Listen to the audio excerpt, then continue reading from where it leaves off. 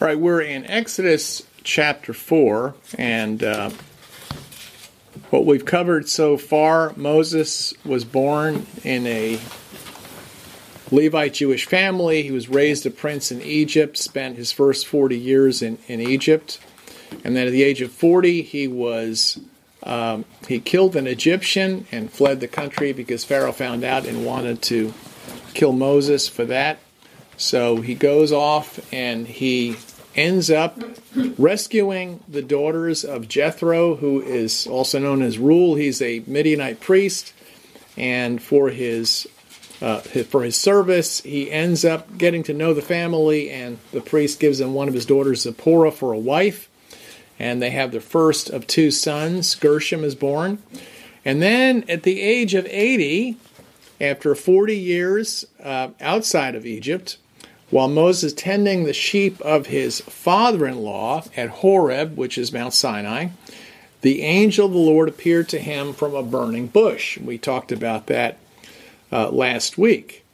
And as we mentioned then, the early Christians saw this reference to the angel of the Lord that appeared to Moses, and appearances of God other places in the Old Testament, in Genesis and Exodus, in Genesis particularly, as referring to the Son of God, who was also divine, and or also known as the Word of God, and who would later take on bodily form and flesh and human nature in the incarnation and birth of Jesus.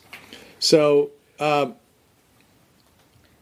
the bush, the Lord said he was calling Moses to return to Egypt and then lead God's people out of Egypt to Canaan, which is described as a land flowing with milk and honey.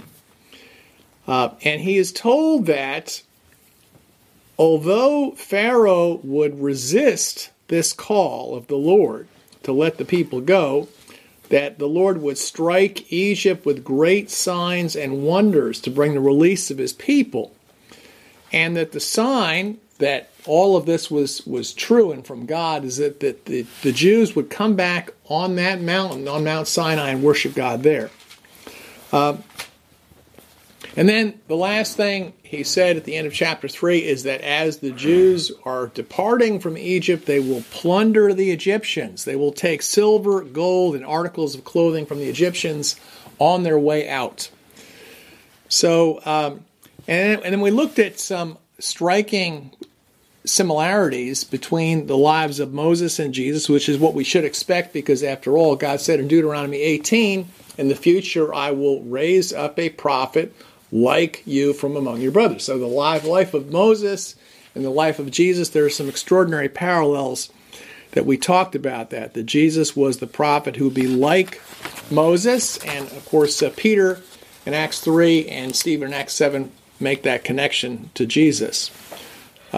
So as we're going through the story, we should make a note to ourselves of anything that remind us of Jesus, and this lesson is no exception to that. Now I want to move forward and look in chapter 4. It talks about, first of all, 3 miraculous signs that will be given to Moses. Moses' first objection that he raised when God called him to this mission is he says, all right, I go back to the people, and they say, this God who spoke to you, the God of our forefathers, what's his name? And so God answers that, says, I am the existing one. So that was his first objection. And now Moses presents his second objection. Let's read Exodus chapter 4, verses 1 to 9. I'm reading from the Orthodox Study Bible, which is based on the Septuagint.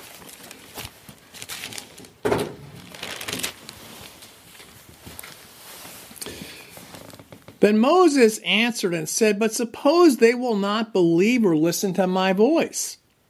Suppose they say, the Lord did not appear to you. So the Lord said to him, what's in your hand? He said, a rod. Thus he said, cast it on the ground.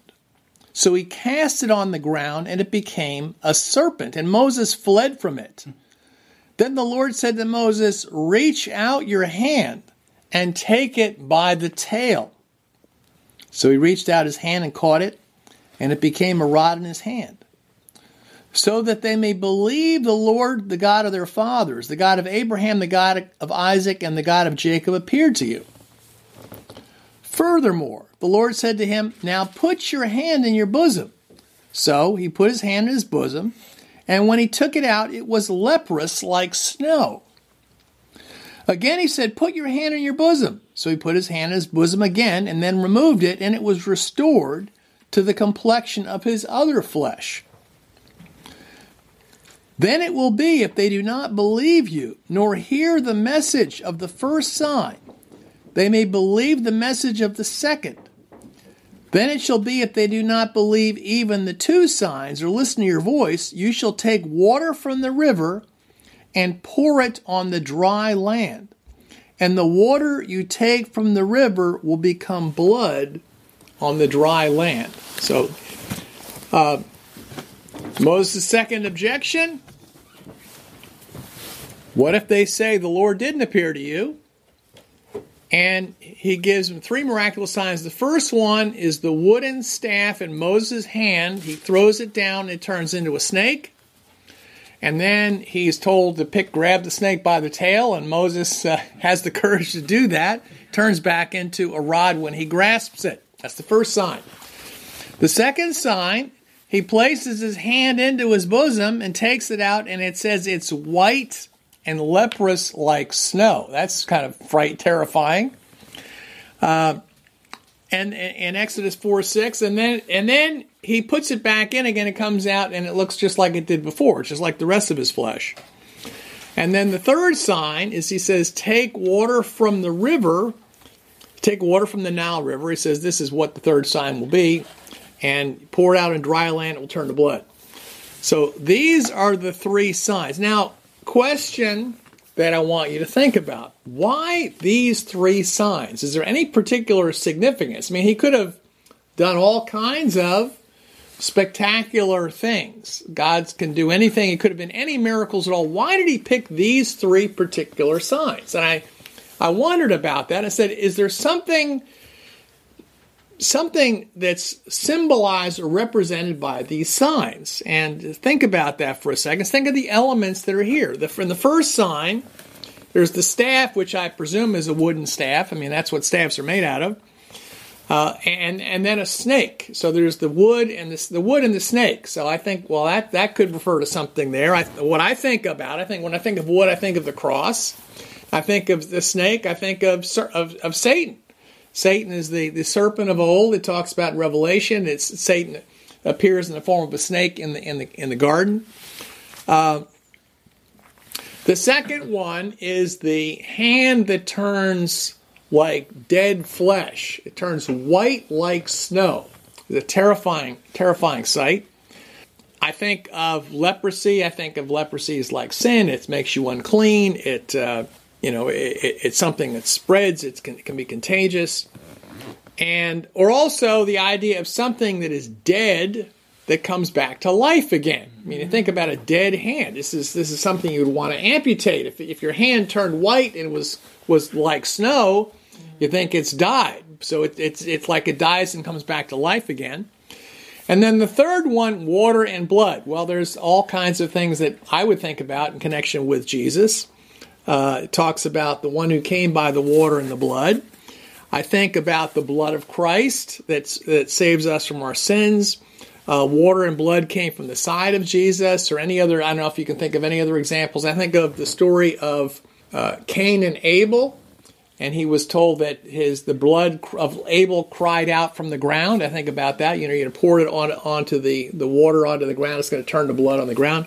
So I think of a few different possibilities there. Those are just things that come to my mind. You may have thought of those things, or you may think of other things. So I'm thinking, why these signs? Is there something more to it than that?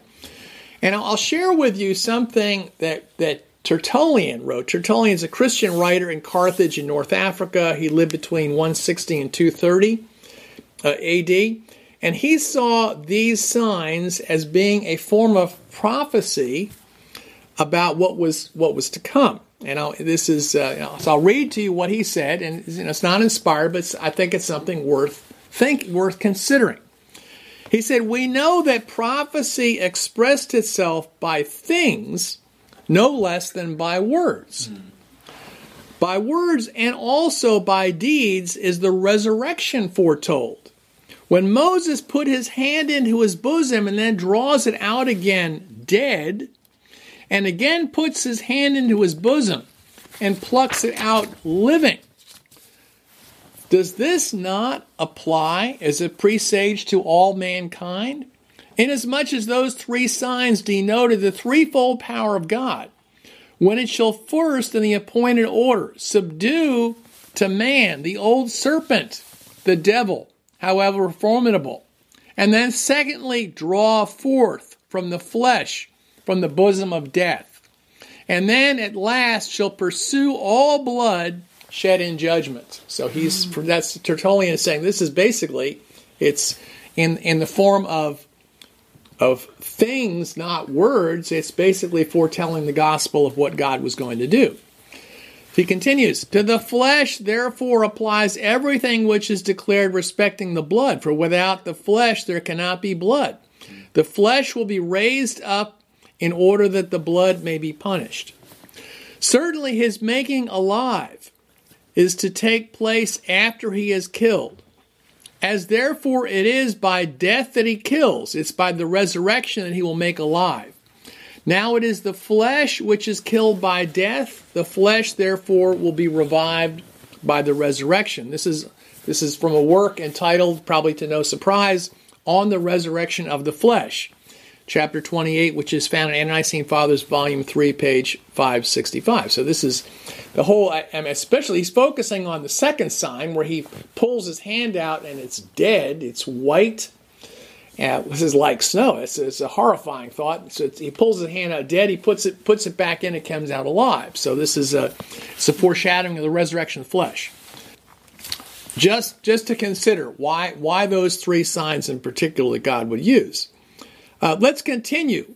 So Moses now raises a third objection to why he shouldn't be sent on the mission.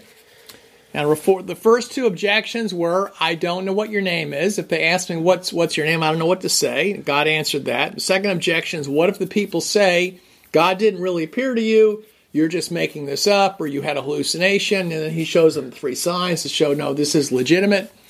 I am from God here. And so now he comes up with his third objection.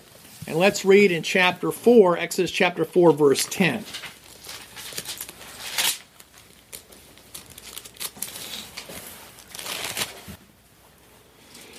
Then Moses said to the Lord, I pray, O Lord, I am not capable, neither before nor since you spoke to your servant, but I am weak in speech and slow of tongue.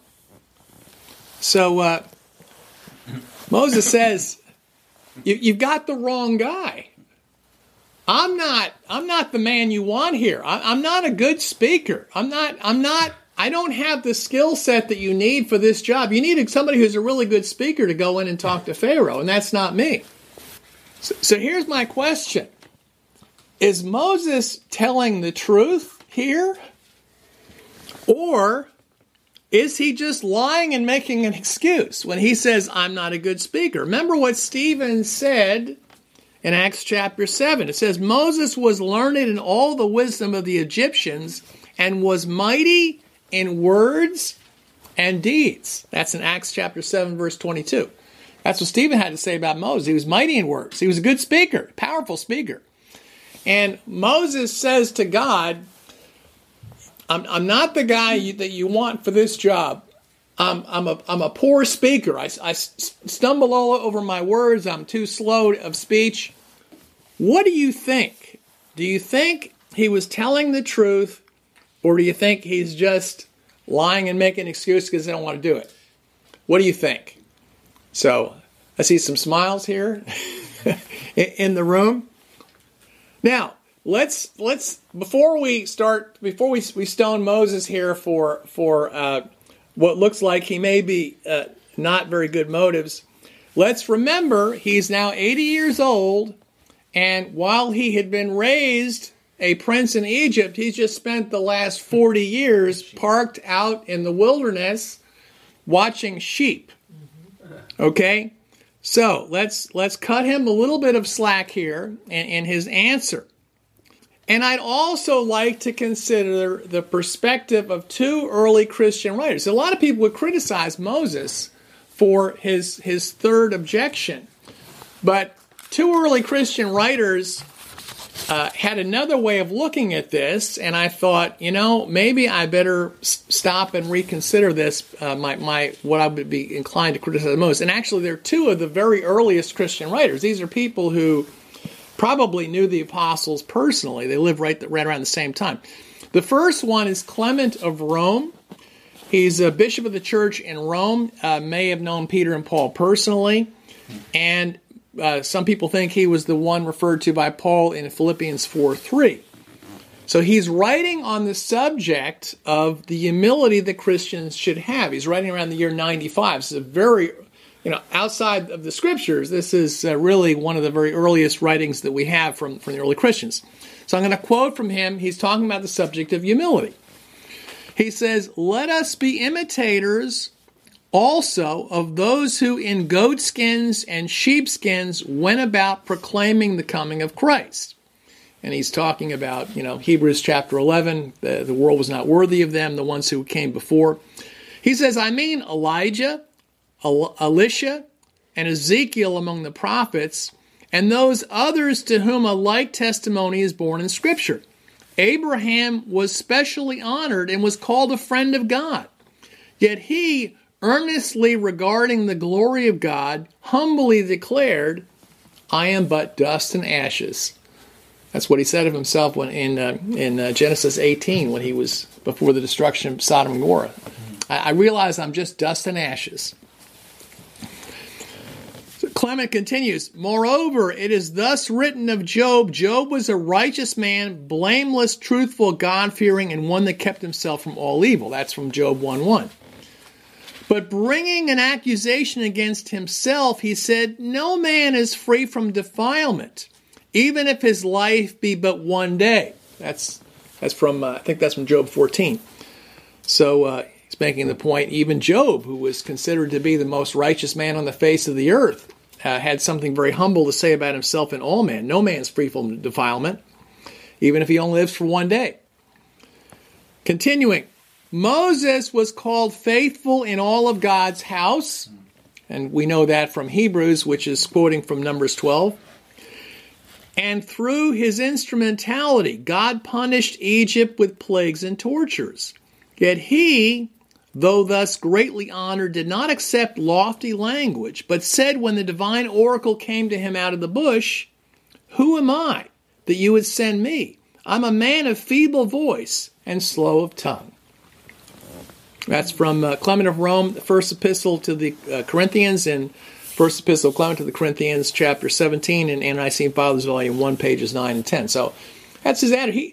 Clement looked at this as, this is an indication of one more example of the great humility that men had in the Scriptures. That he said this was, all the great heroes of faith had great humility, and the Christians should imitate their example. Ignatius, another very early Christian writer, he's bishop of the church in Antioch. He lived from 35 to 107 in Syria, and he wrote a letter. He was heading to his martyrdom in Rome at the end of his life, and he wrote letters to the various churches, and in one of them he talks about the importance of Christians being humble and humility. And he quotes so many scriptures in this passage, including the one from Moses here. He says, "I know that you are not puffed up, for you have Jesus in yourselves. And all the more when I commend you, I know you cherish modesty in spirit. As it is written, the righteous man is his own accuser."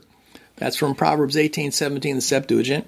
"And again, declare first your own iniquities, that you may be justified." From Isaiah 43:26.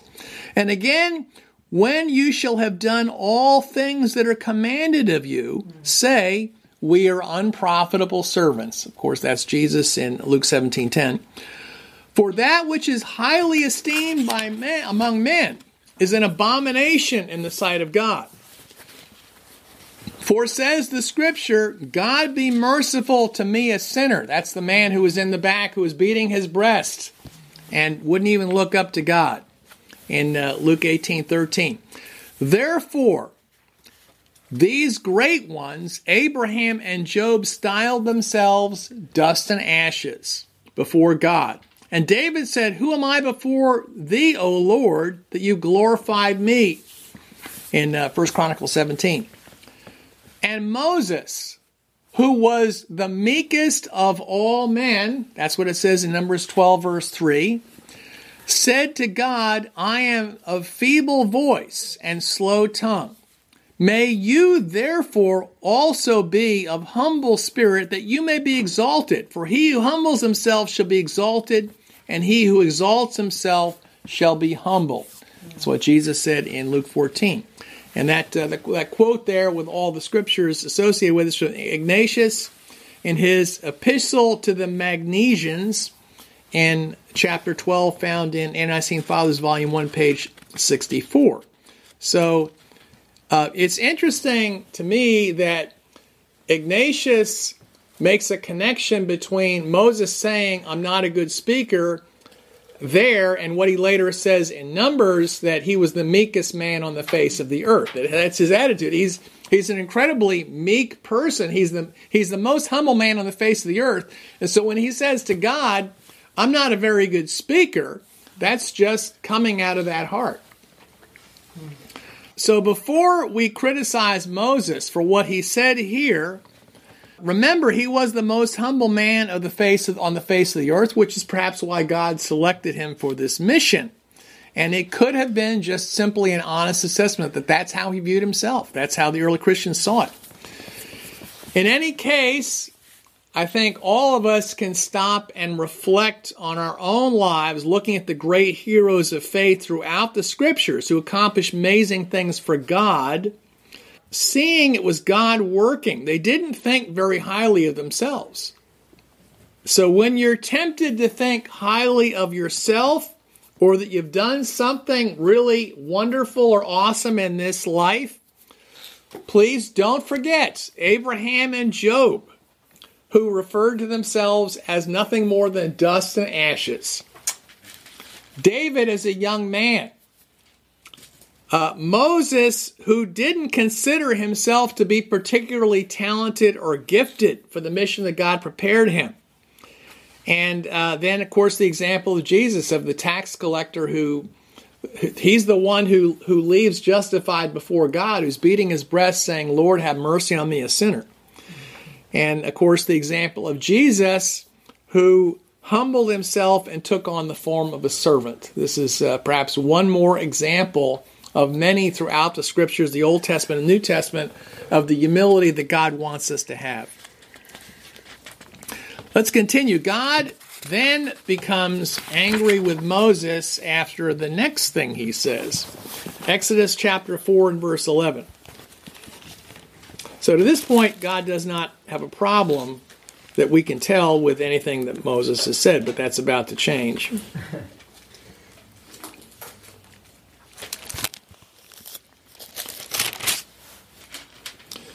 So after Moses said, I'm not a good speaker, God's response was verse 11. The Lord said to him, who made man's mouth?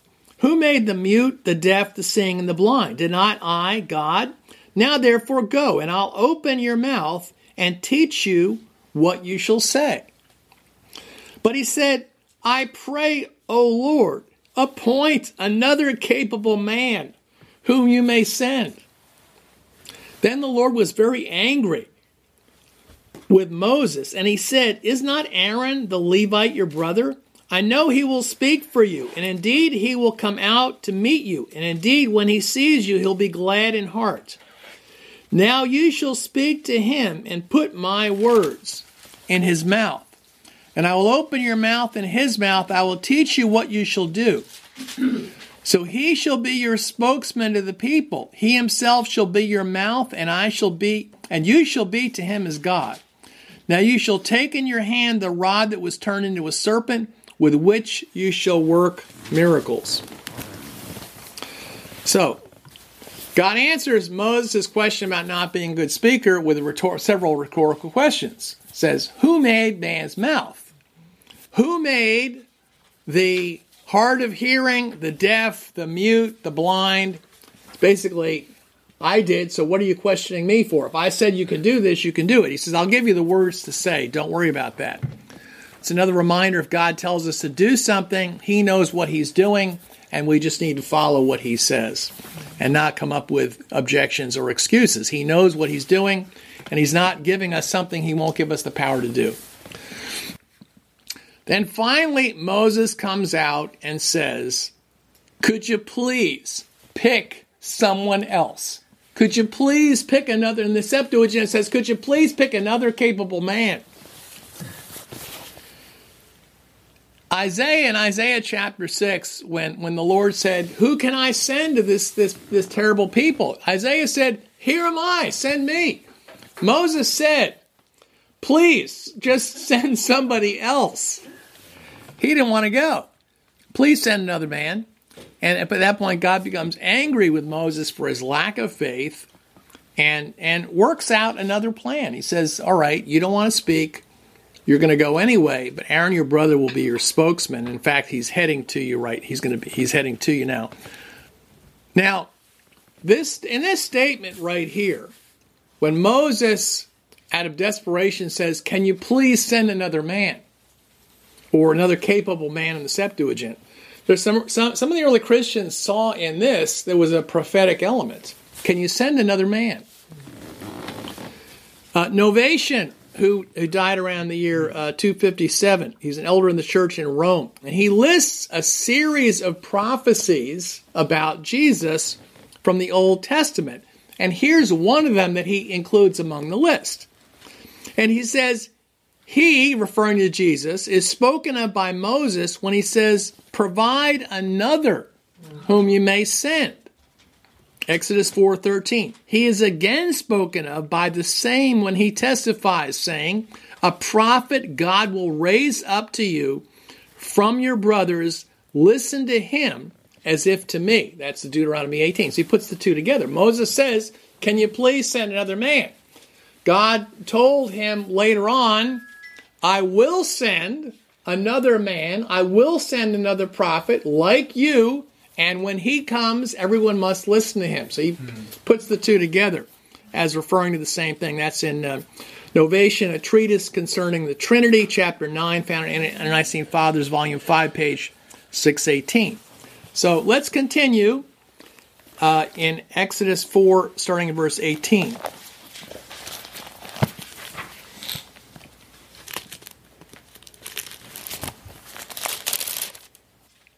I'm going to read verse 18 to the end of the chapter. So Moses went and returned to Jethro, his father-in-law, and said to him, I will go and return to my brethren in Egypt, and see whether they are still alive. And Jethro said to Moses, go in peace. Now in those days after some time, the king of Egypt died. So the Lord said to Moses and Midian, go return to Egypt, for all the men who sought your life are dead. Then Moses took his wife and his sons and set them on beasts of burden. And he returned to the land of Egypt. And Moses took the rod of God in his hand. Again the Lord said to Moses, when you go back to Egypt, see that you work before Pharaoh all the wonders I put in your hand. But I will harden his heart, and he will not let the people go.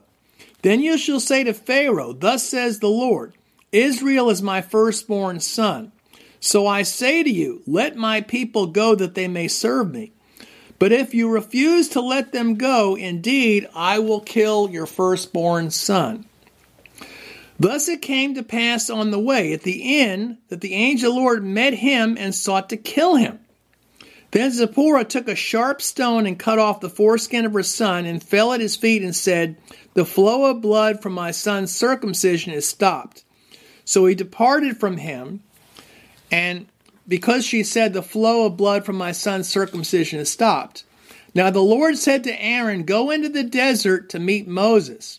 So he went and met him on the mountain of God, and they kissed one another.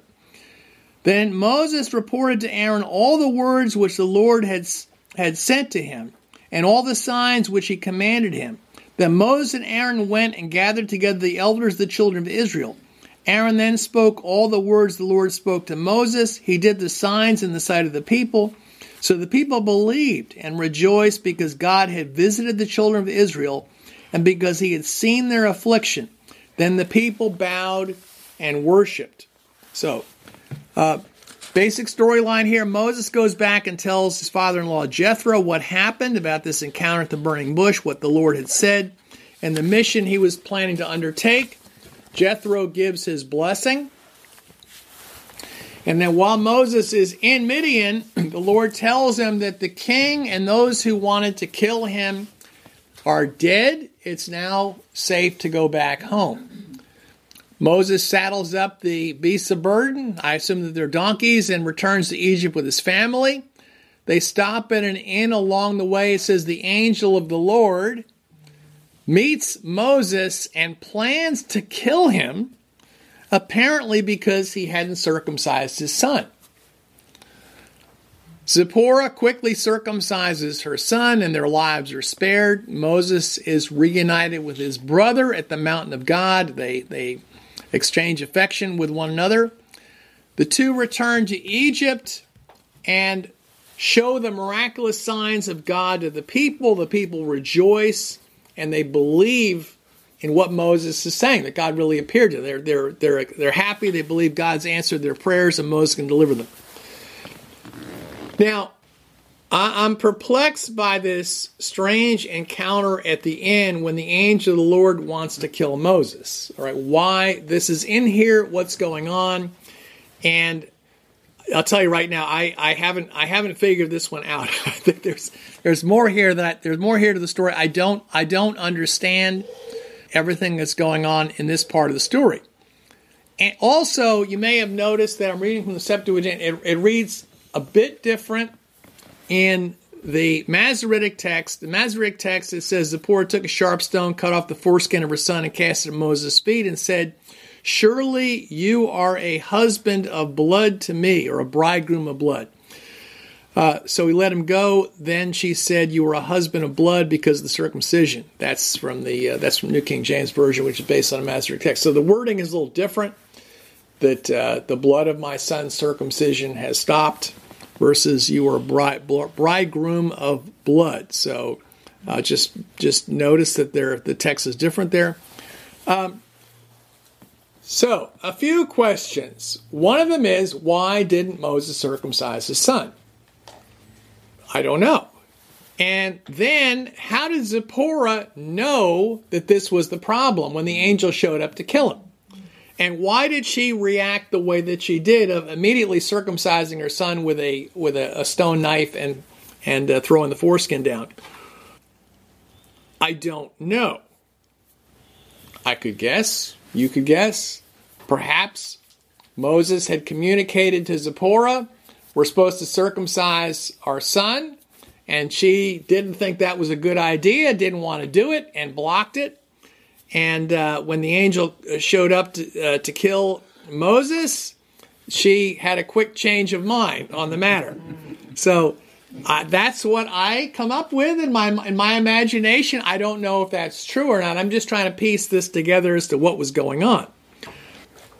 But it's a rather strange story. God sends him on a mission that he wants to kill him. So that's what it says. So we'll just accept it and move on from there. Then God says, the message to Pharaoh I thought was kind of interesting. It struck me. God says, Israel, the nation of Israel, is my firstborn.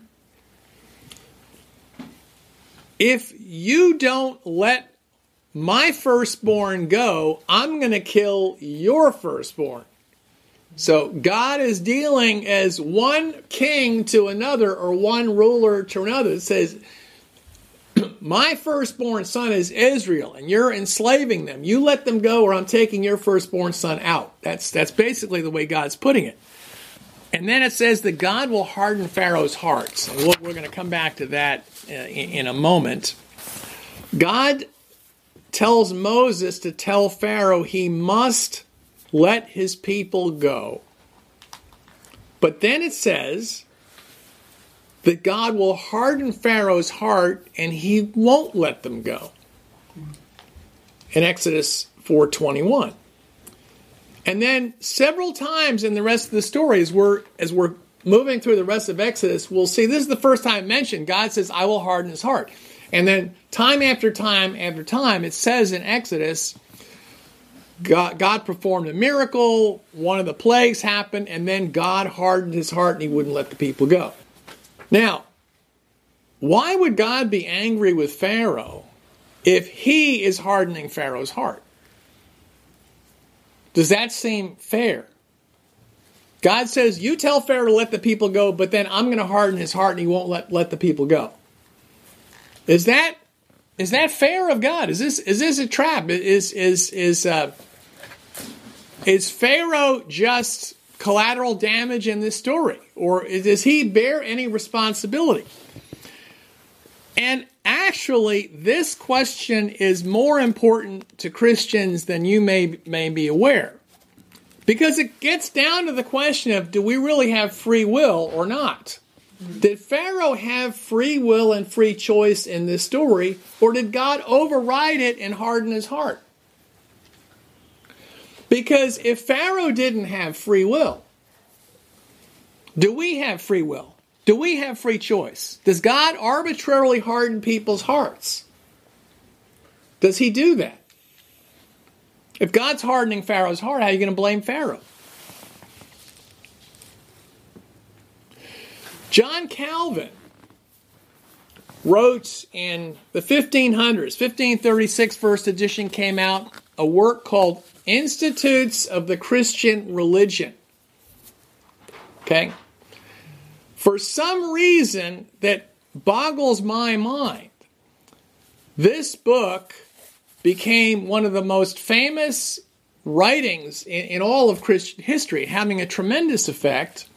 They wrote it in Latin first, is translated into French, translated into English, translated into all these other languages, and this is the basis of Calvinism. John Calvin, at the time that he wrote his book, his magnum opus, his great work, was at the ripe old age of 27. After having studied law for 4 years. And it's written like, and I don't know how to word this appropriately. It's written like something that was written by a lawyer, meaning a trial lawyer who's presenting one side of the story. I realize there are all different kinds of lawyers. How I have a very, very, very wonderful lawyer sitting at my left-hand side. I've got many great friends who are lawyers. I went to high school. I was on the debating team. Most of my friends from the debating team became lawyers. But I knew from the debating team, they'd flip a coin and you'd pick, either be the affirmative or the negative, and you'd have to be able to argue both sides of the case. So the question, and we just had recently the impeachment trial of the president. And so one side gets up and they present all the facts. And they present all the facts in a light that makes their case look really good. And then the other side gets up and they present all the facts in a light which makes their case look really good. And you think, well, these are two totally different stories. They can't possibly be referring to the same thing. Basically, what a lawyer will do is they'll say, well, here's the story I want to tell, and how do I organize the facts to support my story and to detract from my opponents? If in a case of a trial law, that's the job they're paid to do, to represent their clients in that way. So John Calvin came up with a theory that was based largely on taking a few scriptures out of context and explaining a whole lot of other scriptures away based on his theory that he came up with, his case that he's presenting. And his theology is based very heavily on a passage in Romans. Romans chapter 9, verses 14 to 23 is at the core of Calvinism. And the problem is, the passage is taken totally out of context. If you want to understand that passage, you have to keep reading all of chapters 9, 10, and 11. If you read the whole thing and understand it in its entirety, it all makes sense. But Calvin just read that part, and this part in Romans 9, 14 to 23, Romans 9, 6 to 29 is the passage that he bases it on. it discusses this passage in Exodus, and it discusses God hardening Pharaoh's heart. And let's take a look at that. Romans chapter 9. This caused all kinds of problems for Christians today, based on how the Protestant reformers like Calvin took this passage out of context. Romans chapter 9, I'm going to read verses 14 to 23. What shall we say then? Is there unrighteousness with God? Certainly not. For he says to Moses, I'll have mercy on whom I will have mercy, and I'll have compassion on whomever I will have compassion. So then, it is not of him who wills, nor him who runs, but of God who shows mercy. For Scripture says to the Pharaoh, for this very purpose I have raised you up, that I might show my power in you, that my name may be declared in all the earth. Therefore he has mercy on whom he wills, and whom he wills, he hardens. You will say to me, then, why does he still find fault? Who has resisted his will? But indeed, O man, who are you to reply against God? Will the thing formed to him say to him who formed it, why have you made me like this? Does not the potter have the power over clay from the same lump to make one vessel for honor and another for dishonor? What if God, wanting to show his wrath and to make his power known, endured with much long suffering the vessels of wrath prepared for destruction, and that he might make known the riches of his glory on the vessels of mercy, which he had prepared beforehand for glory? So, taking this passage out of context and not reading the rest of the next chapter and a half of Romans, the point that Calvin makes is, number one, God can do whatever he wants for his own arbitrary reasons.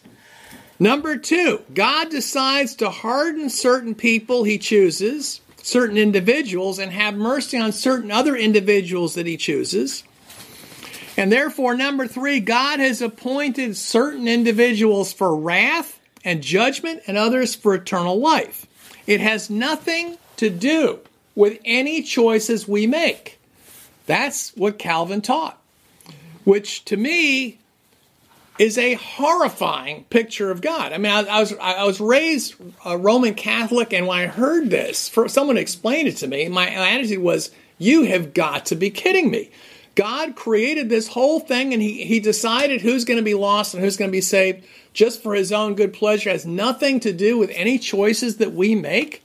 He created people knowing that they go to hell or that they go to heaven just completely randomly and arbitrarily. So what kind of a God is that? That doesn't sound anything like the God that I've been taught about. And this fits in with Calvin's theology, is sometimes called tulip theology, because it spells T-U-L-I-P, stands for each of the 5 points of Calvinism. T is total depravity of man. Okay, then all 5 points, if one of these points slips, and they're all wrong, but if one slips, you disprove one, the whole building collapses, basically. Total depravity of man, which says after the fall of man, that man had a complete inability to respond to God in any positive way apart from God's initiative. All right? So that we can't seek God, we can't do anything good. We're completely corrupt and totally depraved after the fall. All human beings.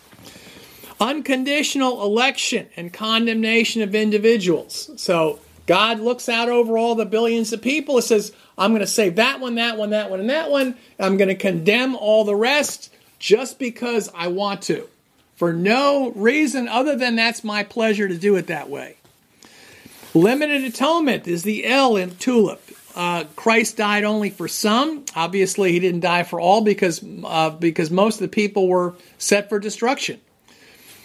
D is irresistible grace. If God picks you out, you can't block it, no matter what you do, because you're all totally depraved anyway. So God arbitrarily picks out who's going to be saved, and that's it. We have nothing to do with it on our own. We can't undo that. And of course, the fifth one, perseverance of the saints, once saved, always saved, which is a complete corollary of that, which is if God has picked you out, you can't lose your salvation because you're no good anyway. You can't do anything good. It's all God's action. There is no free will. After the fall, free will was gone. So, with this view, does God want all men to be saved? No, he doesn't. Let's look at what 1 Timothy chapter 2. This is Paul who's writing this. Paul's not going to contradict himself. When I think about Calvinism, this is one of the first verses I think of. 1 Timothy chapter 2 and verse 4.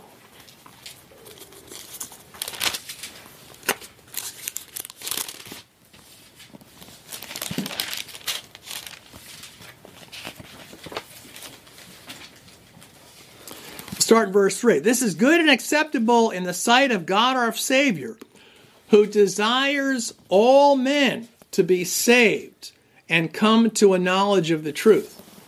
Now, is that statement true? Does God really desire all men to be saved and come to a knowledge of the truth?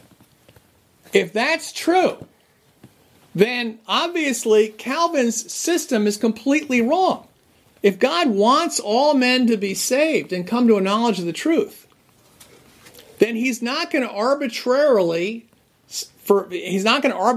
sentence some, any, or most people, let alone most people, to condemnation, apart with no choice of their own. So, seeing God as a loving God who wants all people to repent, God so loved the world that he sent his Son, that to see God that way makes this Calvinist framework completely violating the very nature and mission and purpose of God. Why Calvinism is enjoying a resurgence at this time in history, I have absolutely no idea. It's a horrific doctrine. It violates so many passages of Scripture. So much of the Gospels is negated by this. Why this is so popular with people that are educated, intelligent, is absolutely beyond understanding to me. It's very difficult for me to get that. I started reading through Calvin's Institutes, and he's a very skilled debater. I will say that. He's a very, very skilled at argumentation and debate, and presenting his case and explaining away and using debating tricks to minimize and to destroy and undermine his opponents. But still, the Scriptures are just too clear about this. Now, so let's go back. Let's step back. Well, what about God hardening Pharaoh's heart? Maybe he wants all men except Pharaoh to be saved. Maybe that was the one exception there. Does God? What do we do with God hardening Pharaoh's heart? Did he really do that? Well, it says in most of the places that talks about Pharaoh's heart being hardened that God hardened Pharaoh's heart. But let's take a look at Exodus chapter 8 and verse 32.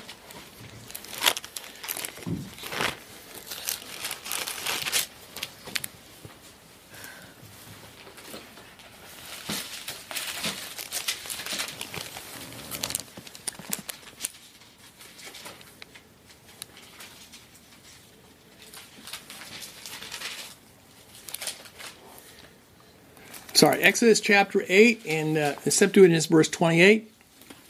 It says, But Pharaoh hardened his heart at this time also, neither would he let the people go. So in most of the places it says God hardened Pharaoh's heart, but here it says Pharaoh hardened his heart. So what do we do with that? Did God harden his heart 6 times and then Pharaoh hardened his heart once? Or are they both referring to the same thing from a different perspective? In 1 Samuel chapter 6 and verse 6, it speaks about the Philistines were concerned that they had just taken on the Ark of God, and it was more of a problem than they had bargained for. And they said, look, let's not be like the Egyptians and Pharaoh who hardened their hearts. Let's not copy their mistakes. Hebrews chapter 3, it talks about people's hearts being hardened.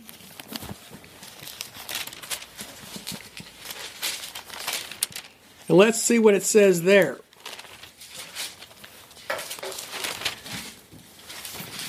Hebrews chapter 3, starting in verse 7. Therefore, as the Holy Spirit says, today if you hear his voice, do not harden your hearts, as in the rebellion. In the day of trial in the wilderness, where your fathers tested me and tried me and saw my works for 40 years. Therefore I was angry at that generation and said, they'll always go astray in their heart. They've not known my ways. So I swore in my wrath, they shall not enter my rest. Beware, brethren, lest there be in any of you an evil heart of unbelief in departing from the living God. But exhort one another daily while it is called today, lest any of you be hardened through the deceitfulness of sin. We become partakers of Christ if we hold the beginning of our confidence steadfast to the end. While it is said, today, if you will hear his voice, do not harden your hearts as in the rebellion. So here God's talking about to Christians about your hearts. It's saying you need to be careful that none of you have a heart of unbelief, that none of you harden your hearts. This here in Hebrews chapter 3 and 4 is a great passage that talks about the importance of us persevering and not hardening our hearts like they did in the wilderness. And hardening our hearts because of sin. The reason why it's important for us to gather together, it says to exhort one another daily, while it's called today, lest any of you be hardened by the deceitfulness of sin. So sin hardens our hearts, it says here, and we can harden our hearts if we're not careful. We have to be admonishing one another so that we don't end up with hardened hearts. This doesn't talk about the Pharaoh story. This talks about while the Israelites were in the wilderness. Origen, writing around the year 225, he's a Christian writer from Alexandria in Egypt. And he said, there are people who are teaching that we don't have free will based on what this story said in Exodus about God hardening Pharaoh's heart. And he says, this is actually similar to what it says in Hebrews chapter 6, that God sends rain down, and the rain produces crops, but it also produces thorns.